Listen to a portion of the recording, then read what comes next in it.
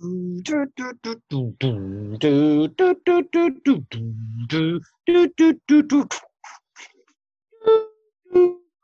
loops. Do, do. Open loops.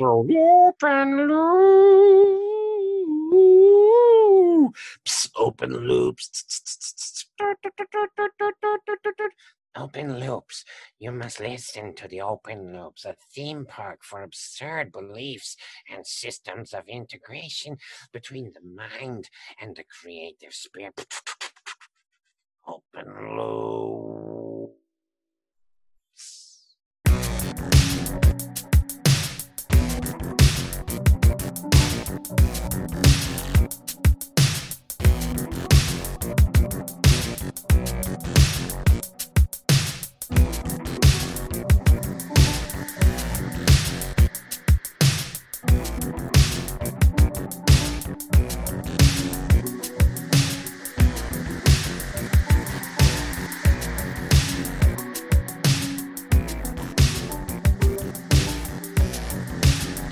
Cultural hypnotist and consciousness disruptor, Chief Looper Greg Bornstein here.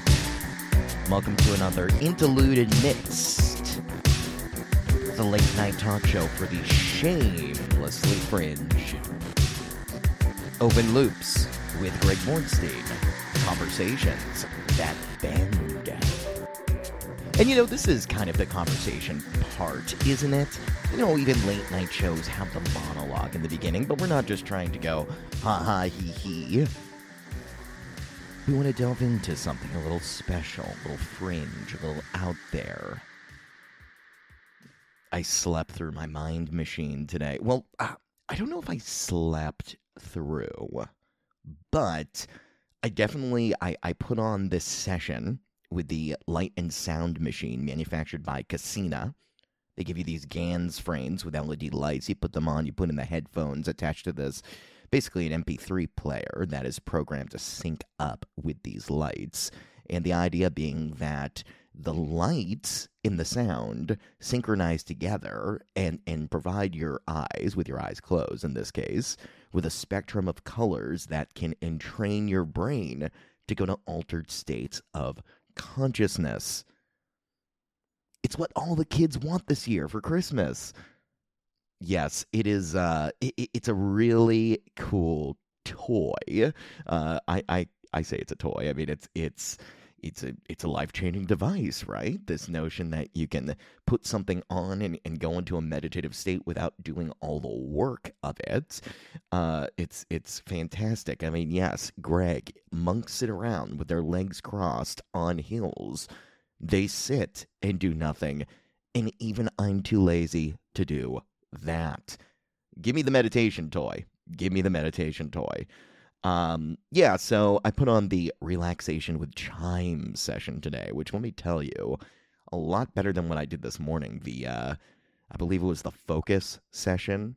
And the thing is, you're not supposed to sit back during the focus session. You actually have to physiologically adjust to the thing that the light and sound machine is doing to you. So if you're, and this is my mistake when I used to use it, I'm like, oh, I get to nap again, right? When I focus in the morning, i.e., I get to, press the alarm and sleep another 20 minutes. So no, the point is, focus means you need to be in more active state. They recommend even exercising, standing up, maybe doing jumping jacks. They didn't get me with the jumping jacks, but I did stand up and do a little stretches here and there as I was going through focus this morning, and it gave me a buzz. I still wanted my coffee after, but it definitely woke me to a certain extent. And then relaxation with chimes. Well, first of all, I should mention the problem with focus is it's 30 minutes. Now, there's another session called Energize. I believe it's around 12 minutes. But why is focus 30 minutes of, lights blinking at you with your eyes closed? I mean, it's just hard when you can't see to do a lot of physical activity. Maybe you've gone out on a date with someone that looked a lot better when you were drinking a dark light. and then you're stuck with them that night, and you still have to kiss them, and your eyes are closed. You know what? Focus would be good for that. It would be good in rare situations of accidental romantic engagement. But what I will say is that the 15-minute chime session I thought was going to be too short because I was exhausted this afternoon, and I put it down. I laid on the couch. Maybe that's the mistake, the lying down all the way to the point where I could actually fall asleep. And I think I woke up very quickly. The session ended. I went into an altered state, or was it a trance? Was it a nap? I mean, I woke up when the lights ended, and then I put my head back down. It went all the way back for more napping. So clearly I know my sleep schedule is messed up, but I definitely recommend, if you're looking for cool ways of meditating, the link is in the show notes, mindplace.com. It's such an interesting technology these guys have put together, and they're different versions, right? There's the eye open version, the one with the eyes closed. I think that's probably the best way to start. The Casina Mind Media Machine. That's the classic, the go-to, the gold standard. I think it's a very cool thing. So I highly recommend checking it out. Now, where have we left off? I was just kind of waxing about my life, I suppose. I was just kind of, it was interesting. So here's what I discovered, is that maybe sometimes we get rid of the thing that brings us the most joy. The thing that could be closest to us is maybe the thing we need to do every day, no matter what. I mean, I go through phases. Now, look, and this is what I mean about this podcast, is that when I'm going on, oh my gosh, you can hear it already, right? You can hear where this episode is going. Somebody on, I'm going to prove this guy's point. I hope you're listening, King James on YouTube, who says, Greg, no, he doesn't say Greg. I'd be more honored if he did, in a way. The interview I did with Eric Hecker, he goes, rambling goes on till 19 minutes in, and then Eric shows up. Yeah, I'm aware this is a ramble. Of course it is, because that's the nature of the show, bucko. Yeah, maybe it stings. Nah, you know what? Here's the deal, though. Not everybody's going to like this. Not everybody's going to like me. I know some of you listen to, or willing to listen to, people like Ellen DeGeneres for years, whose comedy is a blend between jokes and rambles. She's one of the most rambling comedians, and yet all of you supported her. Actually, none of my guests or the majority of people that would like this show support anyone associated with Epstein. But yeah, for the most part, up until, that logbook came up, y'all supported her. You did. So I have not been on any planes with billionaires that have done heinous acts, as far as I'm aware. But if my name does show up in a logbook one day, look, I don't want to, I am not at this point, nor have I ever been suicidal. That's part one, just because you got to get that in there. But two, I am definitely going to make sure that I don't have the same publicist as Prince Andrew. Let's just put it that way.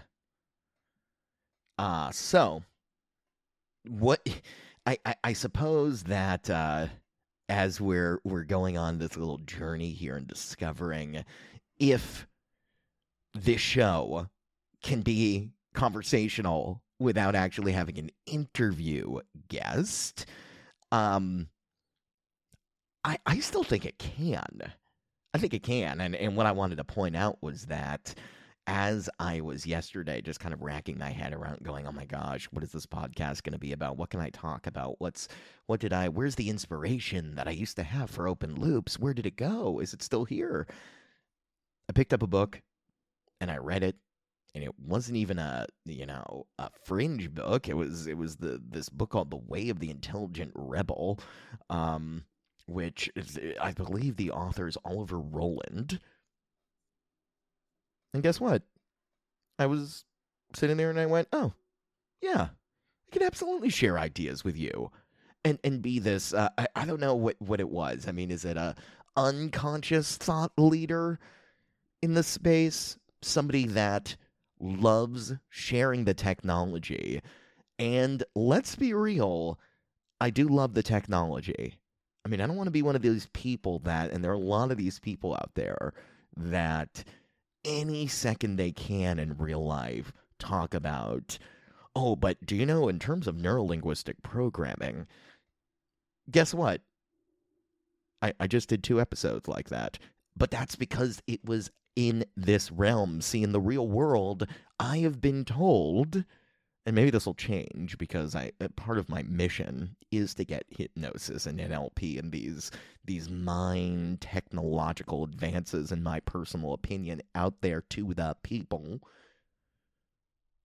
You're not supposed to go around and be like, I'm into studying human behavior and the subconscious mind and stuff like that. It looks a little socially strange.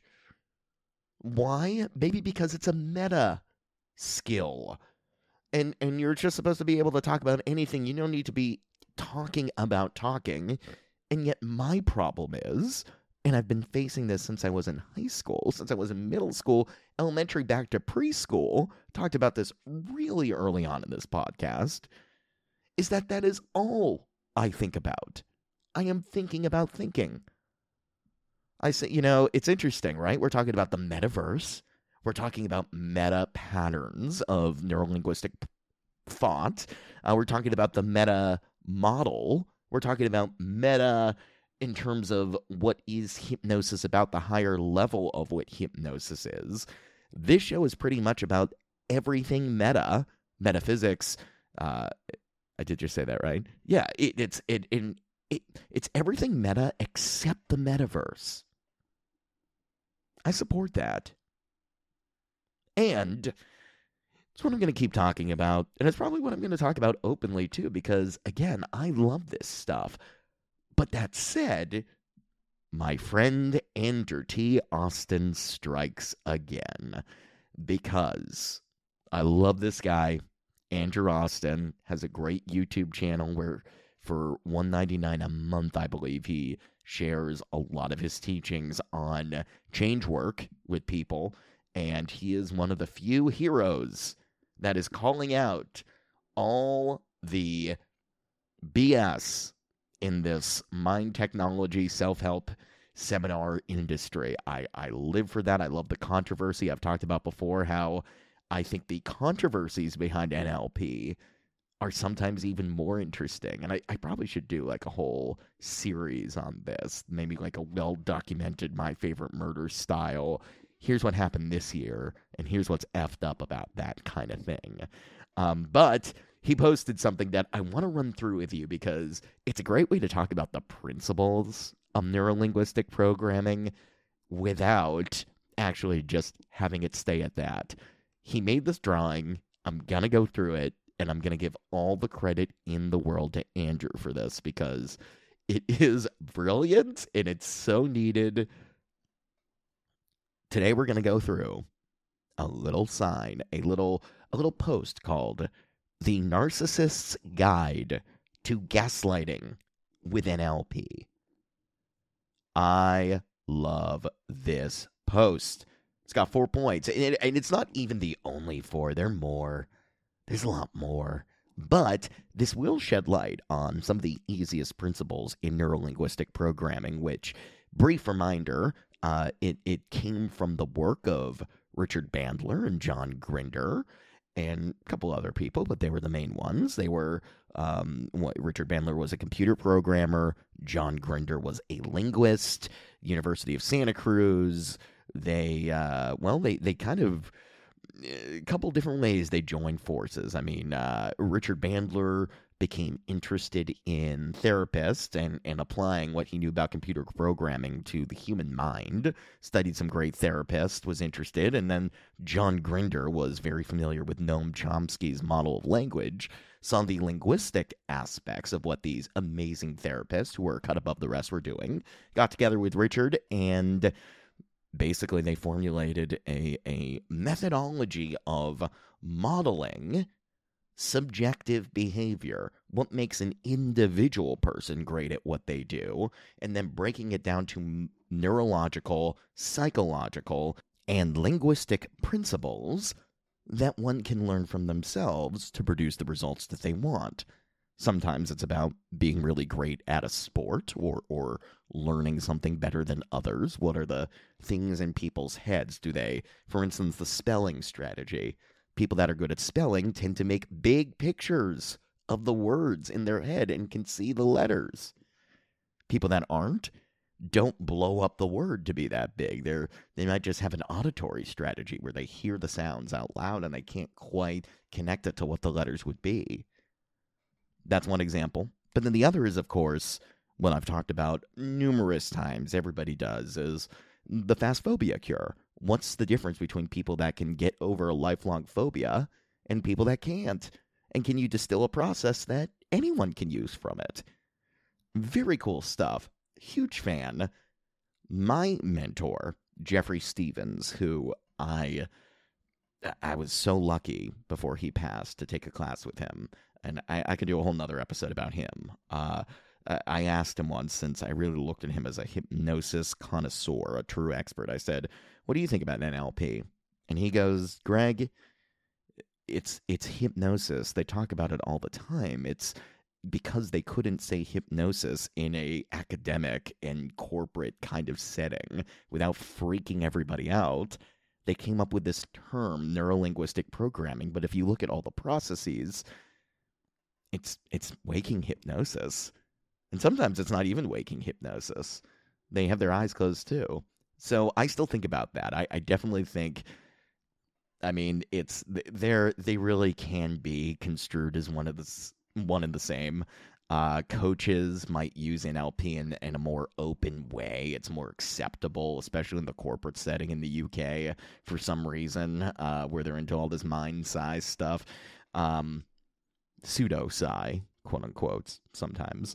But the point is, it is a method of using the imagination often, or the way you construct the world, which is the imagination, your inner world, as a means of getting to your highest human potential. Very cool. And there are a lot of presuppositions in NLP. And rather than go through all of those, the key tenets of NLP, let's just talk about the 4 points that the Narcissist's Guide to Gaslighting with NLP brings up. So we'll start with 1. Calling someone a polarity responder. What is a polarity responder? Now, this, I believe, comes from The Structure of Magic.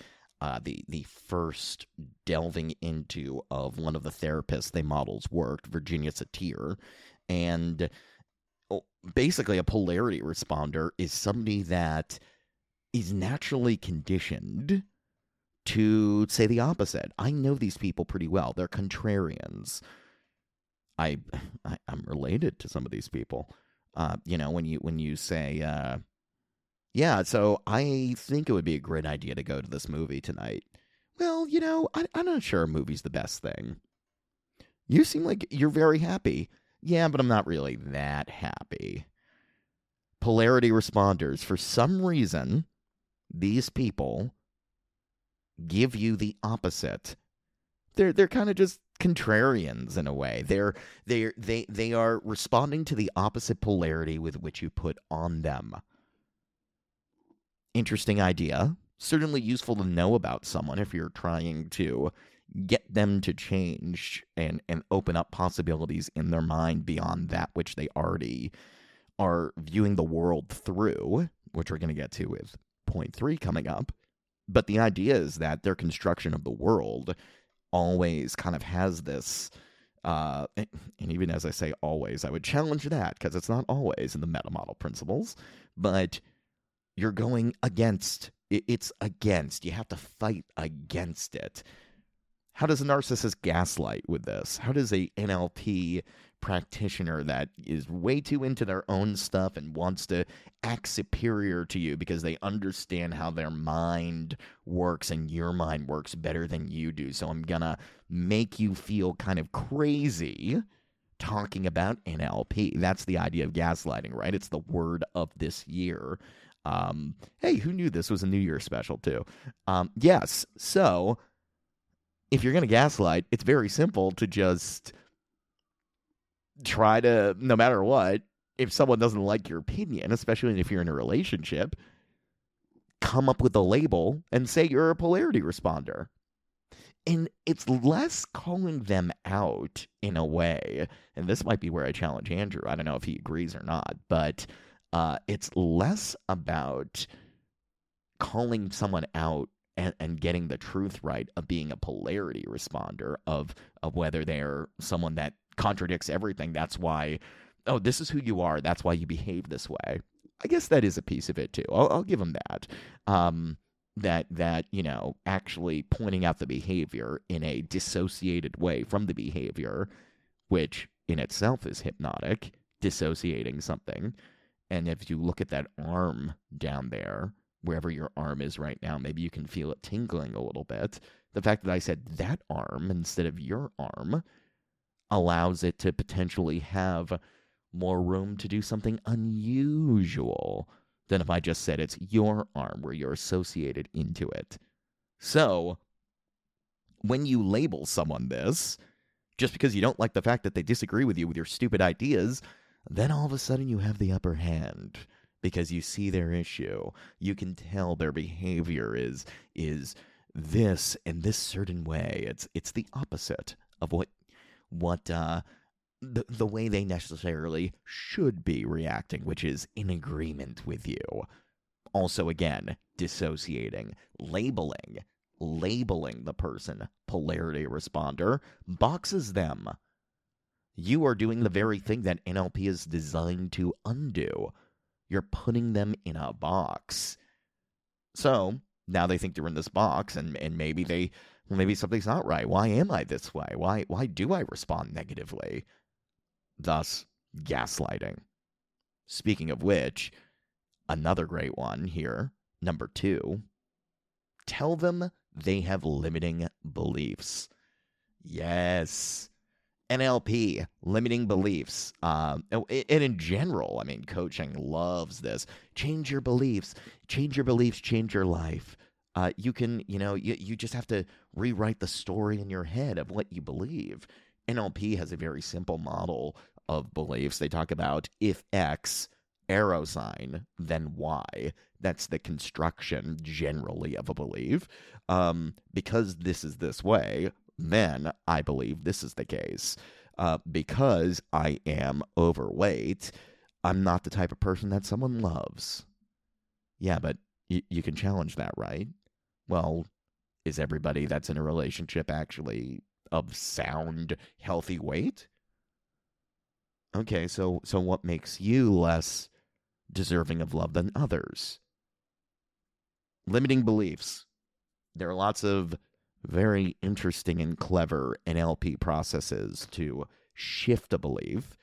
I've heard Freddie Jacquin, the master hypnotist, talk about how all hypnosis is really the art of altering belief systems. And one could even take it to the level of pain control, right? You are no longer, if you believe that something is going to cause you pain, well, you're probably going to be more pained. Now, that doesn't necessarily mean that there isn't some kind of a numbing that goes on. I mean, I've seen demonstrations of people who have done the classic needle and, oh gosh, like needles and pinching skin, and you go, but after they've been hypnotized to hypnotically have an anesthetic without any substances, really cool, they don't experience the pain. But I have to tell you, having the belief system that it's going to be painful is a large part of it. So, when we're dealing with the mind and what constructs the mind, we're dealing with beliefs. And telling someone that they have limiting beliefs is such just a blanket way of making it seem like there is it's almost in the same way that I feel, and I've been on the other end of this, that spiritual healers will talk about blocks. Well, it sounds like you have a lot of love blocks or abundance blocks.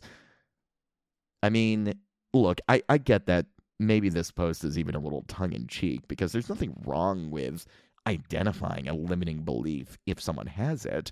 But if you're in what's seemingly a non-coaching dynamic with someone and you start telling someone they have limiting beliefs, and you're aware of that, similarly to the polarity responder, it assumes an authority. It assumes that you see something into them that they don't.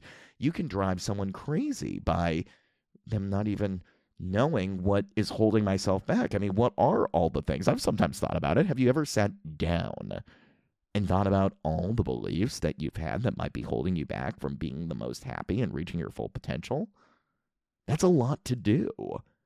You don't have to do that work. I'm sure it can help you, but in a dynamic relationship, you're telling someone they have limiting beliefs about themselves. It's just another control mechanism. And it might not always be true. 3, tell them their map is not the territory.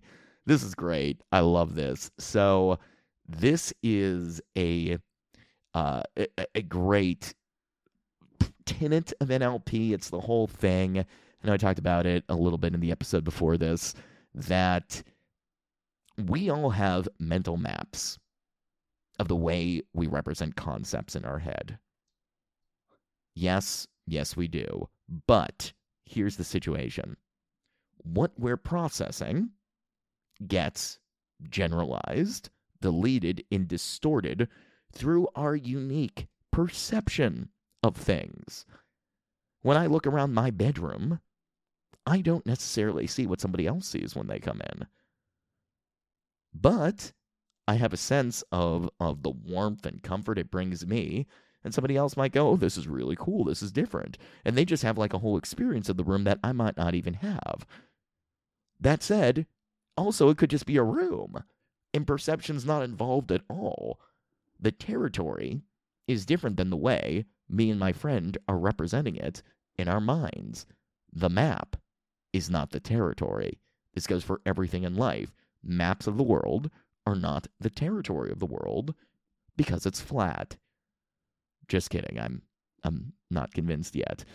But yes, so you have to understand that when somebody tells somebody else that their map is not the territory, and I don't, again, this is a pretty funny tongue-in-cheek one, but you're basically telling someone that what they think in their head is not the way reality actually is. If anything, this is a play on what narcissists do anyways without any NLP. I mean, the joke is that it is NLP that is being used as gaslighting, but it's still, I mean, NLP trainers say stuff like this. I had people commenting saying, oh, I've heard stuff like this in seminars before.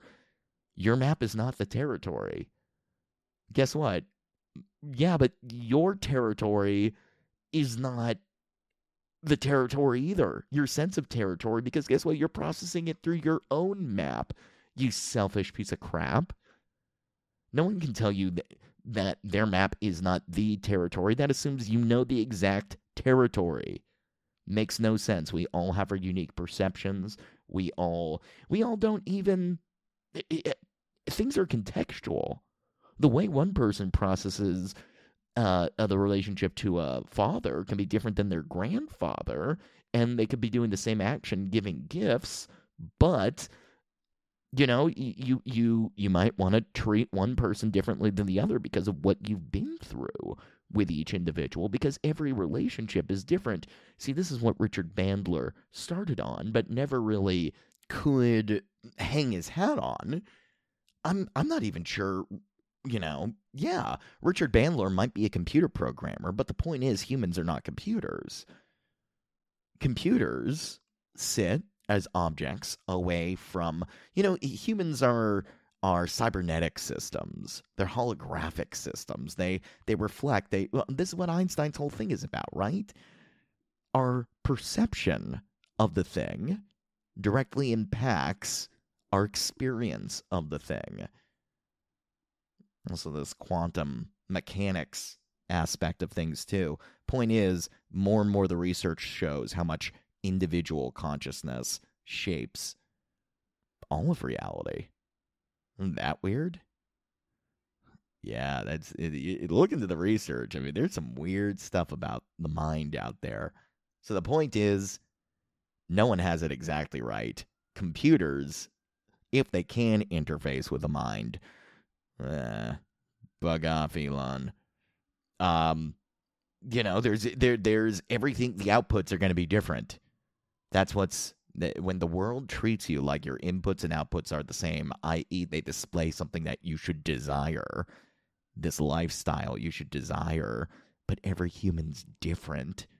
My gosh, imagine a world where people put commercials up about going off grid, living in the woods. Guess what? That's what some people want to do with their whole lives. And until it becomes extremely commercial and profitable, the people in power won't because they think you're a computer. Yeah, we're all being gaslit by advertising. Fantastic. Okay. Finally, 4, tell them if... I love this one. Tell them if it was important to them. I love them all, I told you. Andrew Austin, such a cool guy. Tell them if it was important to them, they'd find the money. Yep, this is what a coach does all the time. I've been in this position.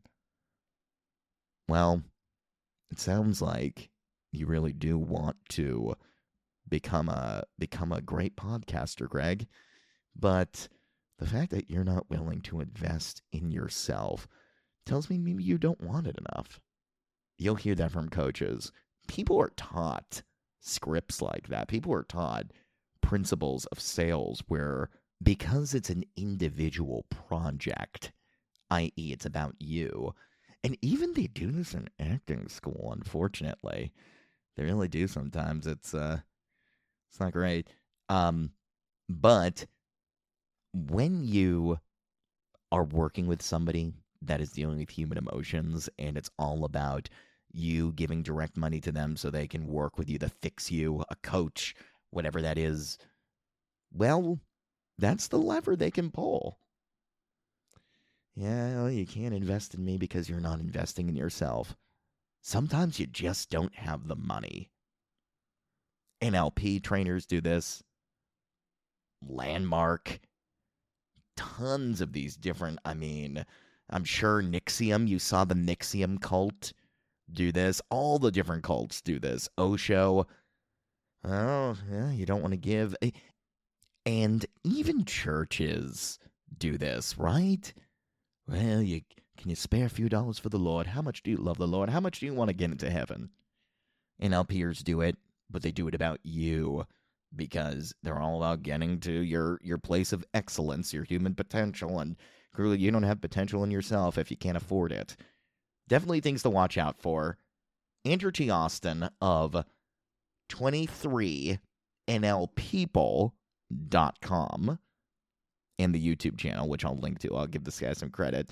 The 4 points, again, Narcissist Guide to Gaslighting with NLP. 1, call them a polarity responder. 2, tell them they have limiting beliefs. 3, tell them their map is not the territory. And 4, tell them if it was important to them, they'd find the money. And if this podcast is important to you at all, or you're important to yourself at all, please make sure to follow it, subscribe to it, and if you could ratethispodcast.com/open loops. Type that into your browser, ratethispodcast.com/open loops. Rate the show, leave a review. I would greatly appreciate it because any review you leave is just an investment in yourself.